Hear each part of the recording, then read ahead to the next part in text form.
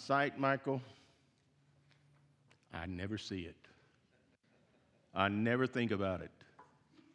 I know none of you are that way.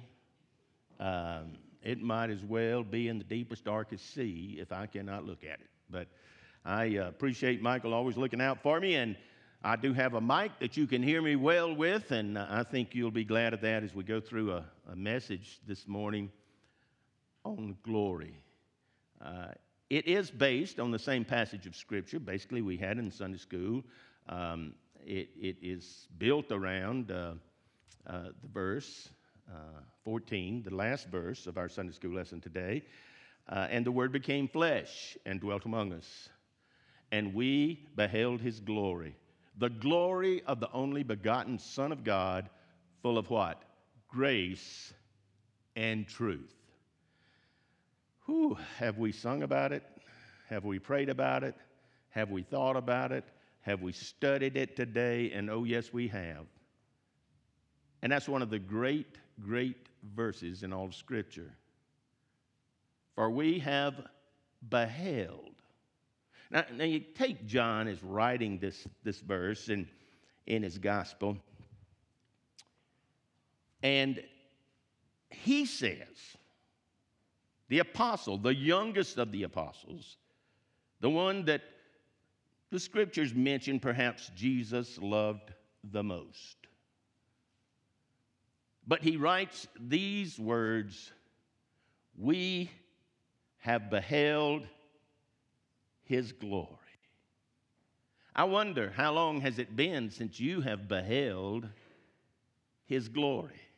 It is something we need never take for granted. It is something that we need to search after every day that we're alive, looking around and recognizing the glory of God as it's poured out upon our lives and our families and people we know and our church and all different things. But basically, glory, God's glory can be seen by the masses.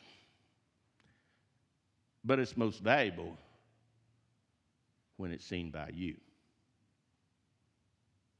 When you are able to truly recognize the glory of God upon your life. Now, glory is one of those words I dare say you would want to try to stand up now and put a definition on exactly what glory is.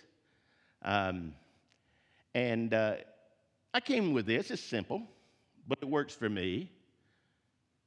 You know, it's the goodness and the greatness of God. That's what glory is. When I see how good God is and how good God has been in my life, when I see how great He has been and how I see the greatness of God affecting and impacting the lives of so many almost every day in special ways, hey, listen, what better definition could there be for glory outside of His goodness and His greatness? We do serve a good God. We sing about it often. And we do serve a great God. How great our God is. Oh my goodness. And how bad and how rather dull and boring life would have been for me if I had never experienced God's glory. And because many people do not pursue God's glory, it's kind of like trying to find the grace of God, trying to discover the grace of God. Listen, there's no difference between that and trying to discover and trying to see and trying to recognize the glory of God all around us. And it's there if we will just take a moment to look for it. I laid the foundation for this on Wednesday night. I seldom do this, but the fact that we only had 4 on Wednesday morning and 2 on Wednesday night, if you 6 who are here, look around, most of you are, you can endure this for just a moment. Because I tell you, glory is something very special as we look at the foundation, the Old Testament foundation of the glory of God that was going to manifest itself in the most incredible way it could ever manifest itself in this world. as the Word, the written, the living Word, became flesh, and he dwelt among us, just like we have felt him this morning in this service, dwelling among us. And I began over in, it was just a Bible search that I often do. I go to my grave studying and finding new things, or maybe not always new, but things to examine in a different sort of way. But over in Exodus 33, just listen. I don't want you to look there. We're going to go right back to John chapter 1, but just listen. You know, if you just listen, God can speak sometimes in mysterious ways. And he just spoke to me so clearly as I was just studying, just reading, and this is a conversation between Moses and the Lord, as he was prepared to go back to Sinai with 2 new tablets of stone because he had broken the first ones. And that's what God told him. There seems to me almost like there's a sermon in that thought. But this is what it says. Moses, speaking to the Lord, says, See, Lord, you say to me, bring up this people. Of course, talking about the promised land. But you have not let me know whom you will send with me. I don't much like doing things alone either. I like doing things with folks. Hey, listen, coming out there and shaking your hand and hugging your neck's far more important to me than finding that microphone hidden down here under the poinsettia somewhere. That's what I do. That's who I am. But Moses is saying, God, I don't want to face this thing alone. And he says, now, therefore, I pray, I have found grace in your sight. And Moses certainly had found that. Show me now your way, that I may know you and that I may find grace in your sight. Boy, those are precious words. And then he said, God says to Moses, and God said, my presence will go with you, and I will give you rest.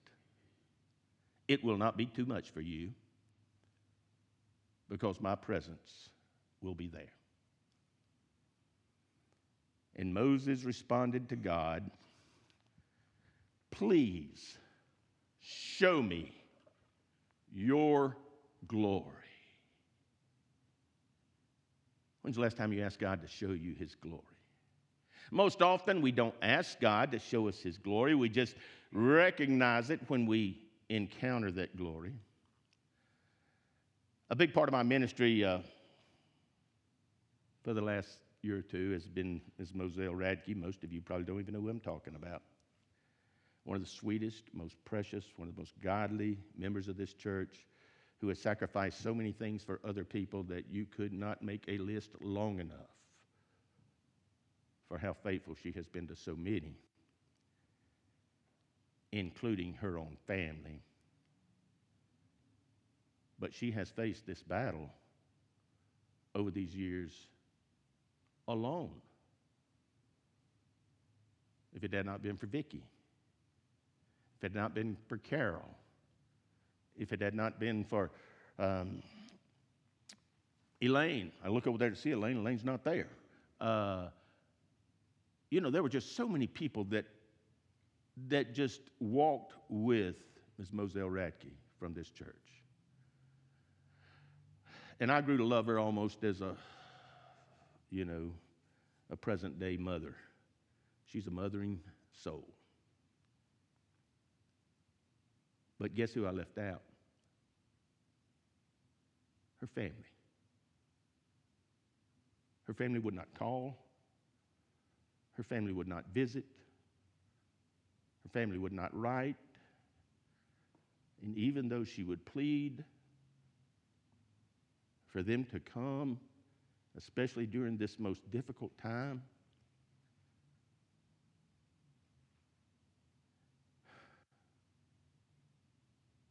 And so she had her daughter, who, of course, has been in a battle with cancer, who had come up finally to stay with her, and I think that's why she kept living. I really do believe, because her daughter came along by her side and along with these other ladies in the church, and it gave her a reason to wake up in the morning and a reason to experience life. And Angie called me yesterday afternoon and says, Pastor, said, Mama's convinced that she's going to die, most likely today. And said, you think you could just come by? Now, you might say, well, the pastor needs to go, and it's important that the pastor would be there and to share everything he knows to share and to encourage those hearts, and it is. All of that is important. But let me tell you, a pastor's not like a family. I've tried to be a son to her because she had no contact with her sons. She had little or no contact with her daughter.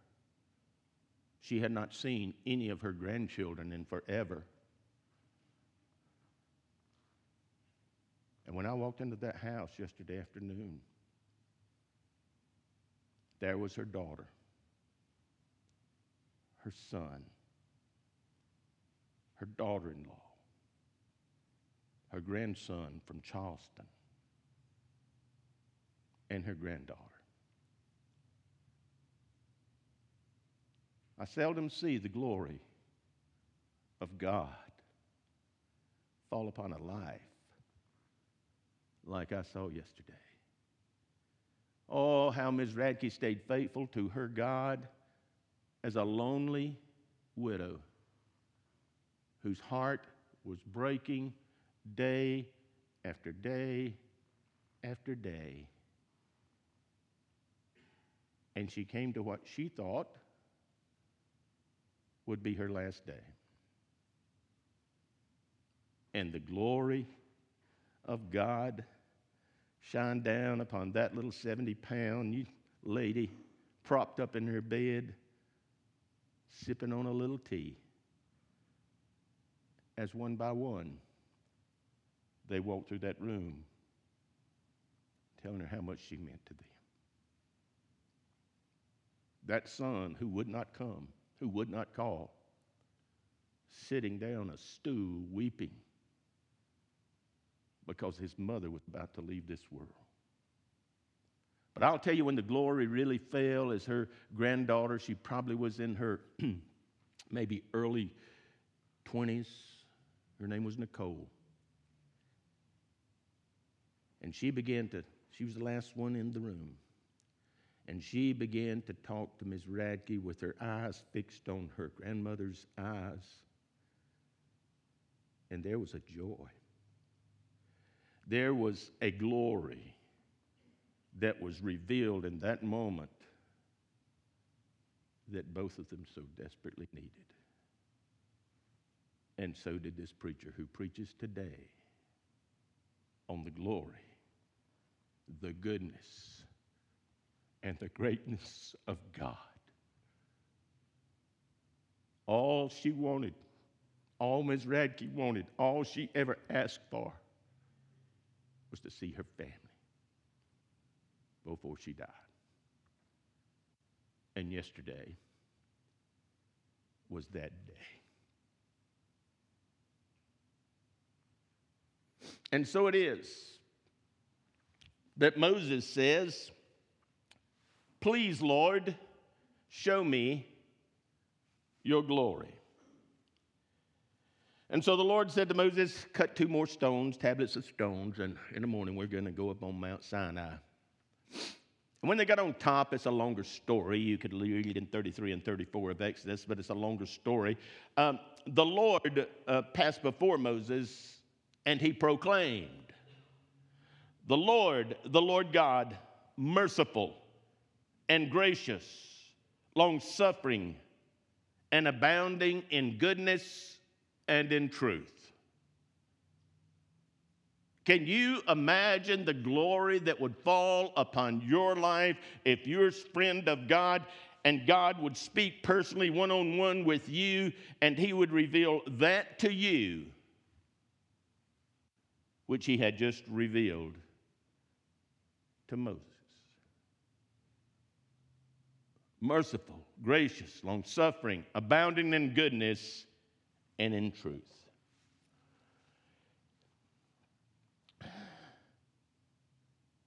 And then the Lord said this, behold, I make a covenant before all of your people, and I will do marvels such as have not been done in all of the earth, nor in any nation. And all the people among whom you are shall see the work of the Lord. For it is an awesome thing that I will do with you and for you. That's glory. That's what that is. That's the promise of glory. I will make a covenant of glory with you that you are going to see some wonderful, some awesome, some amazing things. You're going to understand my love. You're going to understand my grace. I'm going to give to you my truth, both in a book and in the power of the Holy Spirit that will one day indwell in you. That's what he was saying to Moses and all of the generations that were to follow. 2,000 years later. Now, you say, well, how long's 2,000 years? Well, Jesus was here 2,000 years ago. But this was 2,000 years before Jesus ever came. That God was establishing this covenant of glory with all the descendants of Moses and the children of Israel, and of course the descendants of Abraham, of whom the part of believers is the body of Christ. Those of us who have discovered that the only way to salvation is by faith. Because God counts that faith to us as righteousness, just like he did for Abraham. And one of those was John.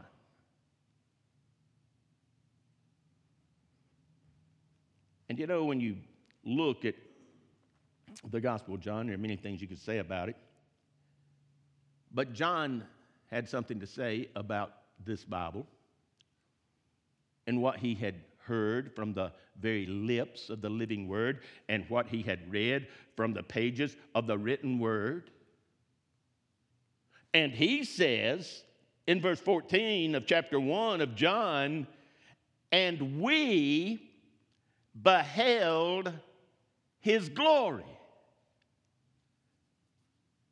Don't let that get past you in terms of one of the most philosophical, one of the most powerful statements that has ever been written in the English or in any language at all, probably came through the Greek, that is written in John chapter 1. And you see there, as verse 14 starts, and the Word in the Greek was a philosophical word that really sought to express, and certainly John uses it that way, to express the very being of God. And that's what this book is really all about. It is about us understanding and recognizing and attempting to express in its fullest extent just who God is and where did my mic go?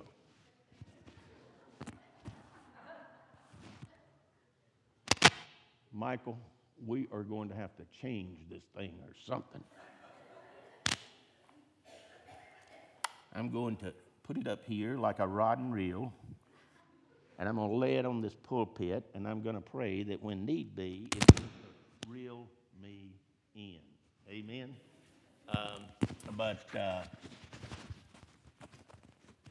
You know, for a guy that depends on these things to preach,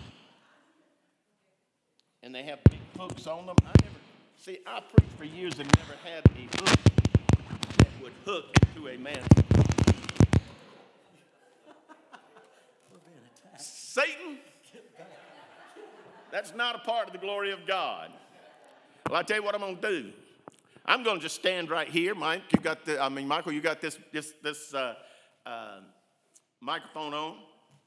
But we go back to the Word and understanding that it is the fullest and the most complete way of expressing who God is. Now, John was wrestling with this very thing. He wrestled with it all of his life and throughout of his ministry. Matter of fact, he does probably the most beautiful job of expressing the reality of who God is over in 1 John chapter 4.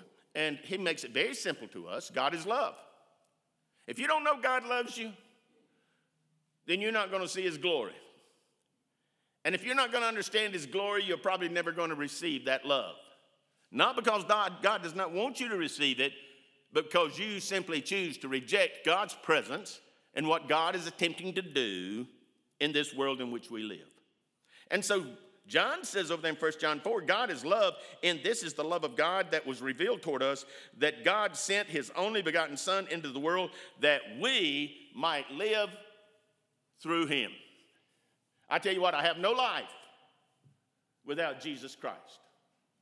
There is no life worth living without Jesus Christ. Now, some of you may have forgotten that. Some of you may have never recognized that. Some of you may say, preacher, I don't believe that. Well, it's time for you to believe it, and it's time for you to understand that there is nothing in this world compared to Jesus Christ living through your life.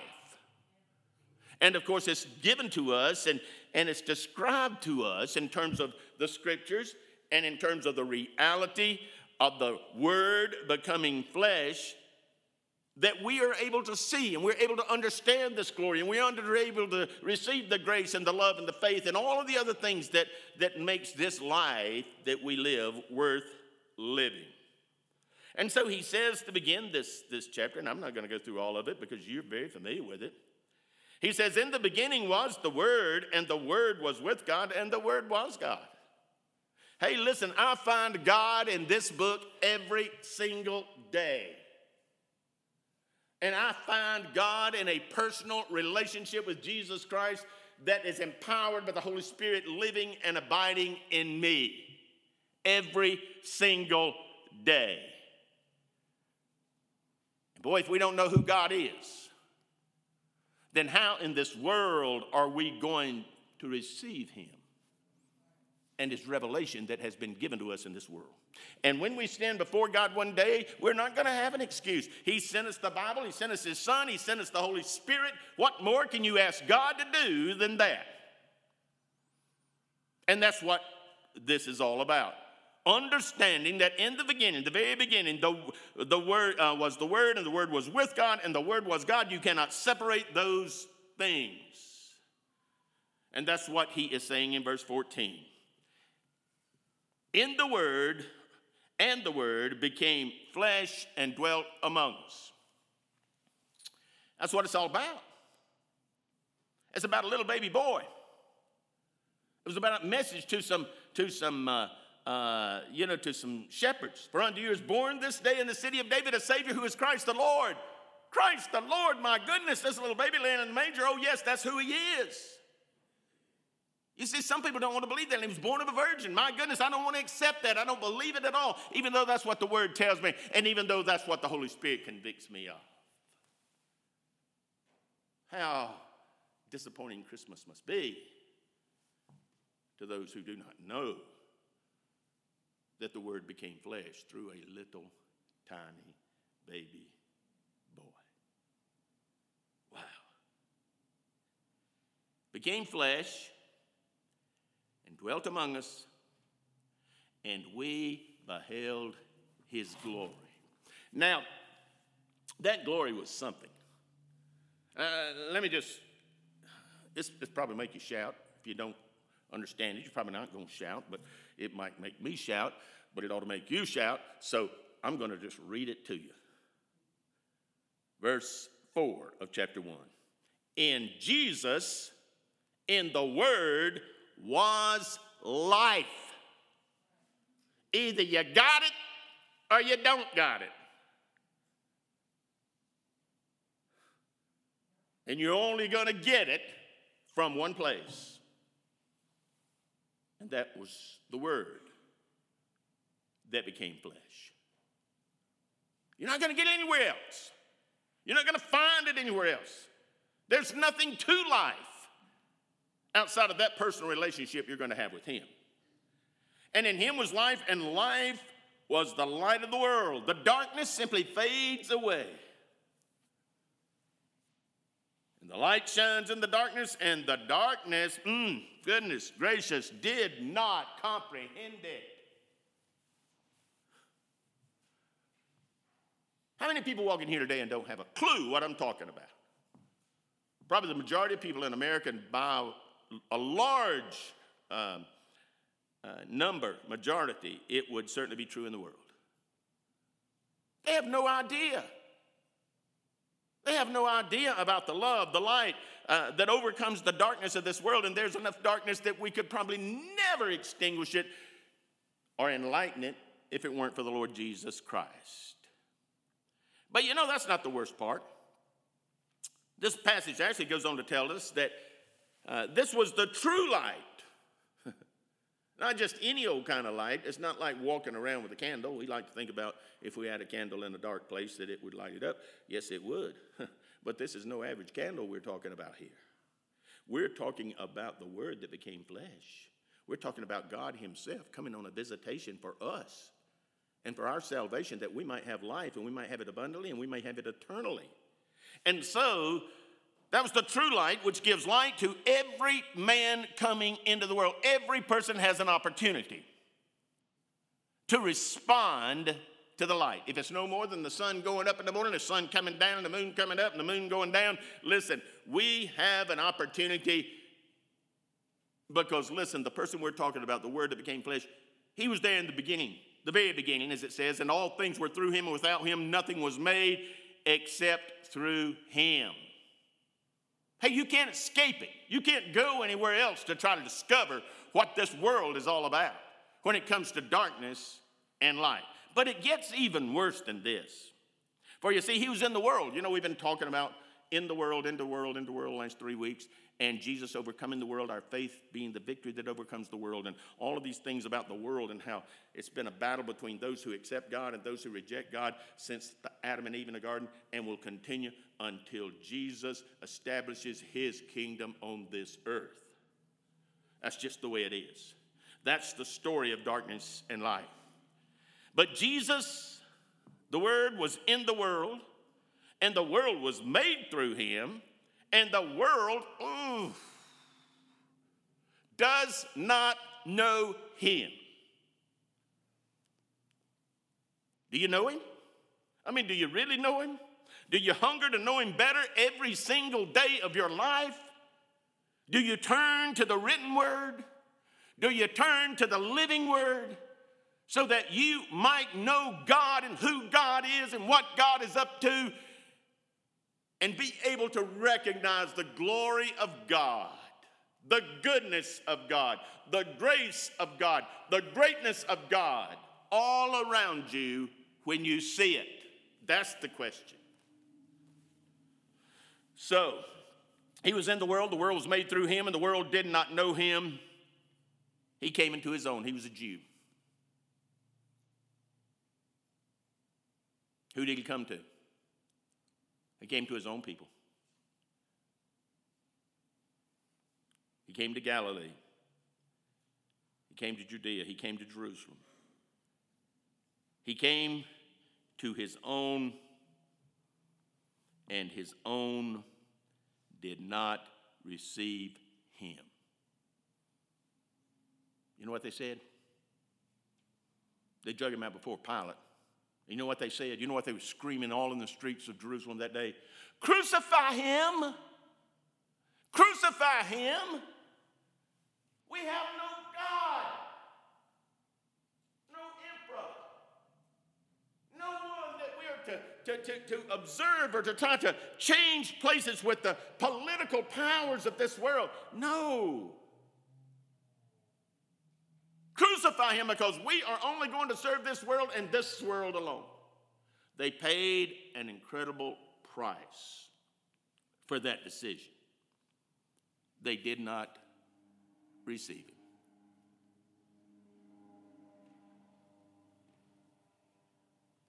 Less than 60 years after they crucified Jesus on that cross,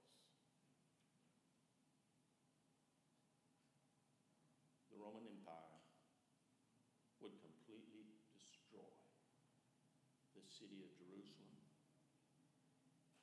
and the people of God who had a special relationship with God were cast to the ends of the earth. Now the Bible says that they would come back, and many of them will. It started in 1947, if you want to be a history person. But even that, just another fulfillment, just another demonstration of the glory of God. His own did not receive him, but, don't you like that word in Scripture? Down at verse 12, probably one of the most important verses in my life that I read and understood for the first time on the morning after I got saved. But as many as received Jesus, the Word, who came in the flesh, but as many as received him, to them he gave the right, the privilege, the power to become a child of God, to believe in his name. I'm telling you, it's a grand thing. That's glory. When the power of God comes into your life and allows you to believe the very thing that we are talking about today and who we are talking about today, it will transform your life. You will never forget the day that you received Jesus Christ.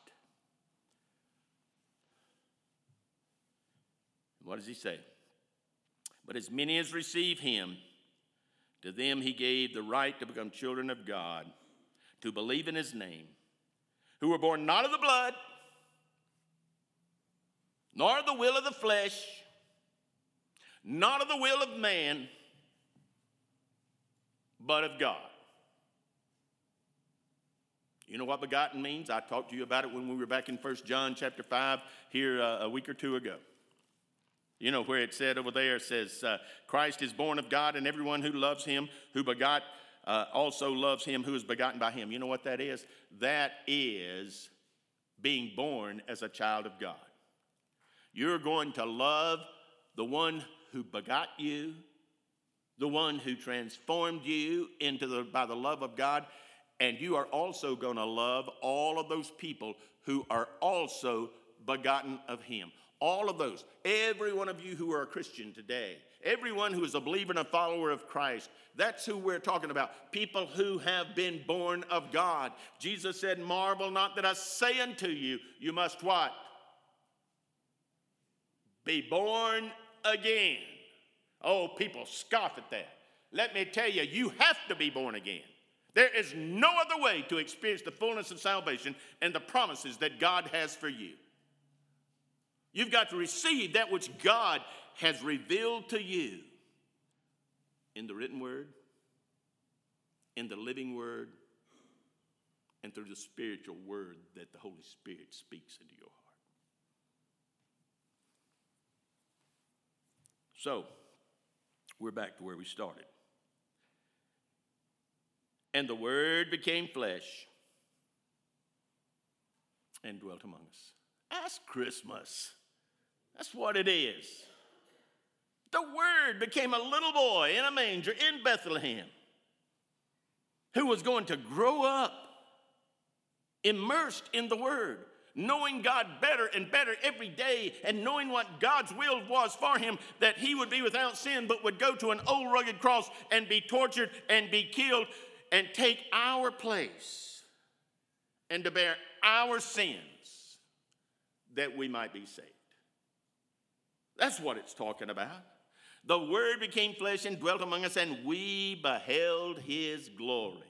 All we've talked about this morning is glory, glory, glory, glory. Every good thing that God has done, every great thing that God has done, everything that he told or was told to Moses that God spoke.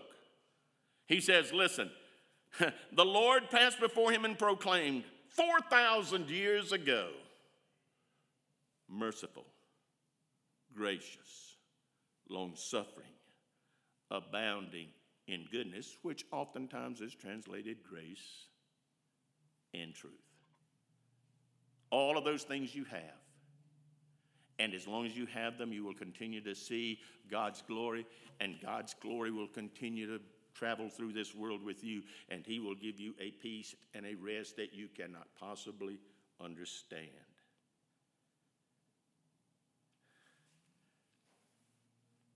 The Word became flesh and dwelt among us. And we beheld his glory, the glory of the only begotten. Jesus was the first fruits.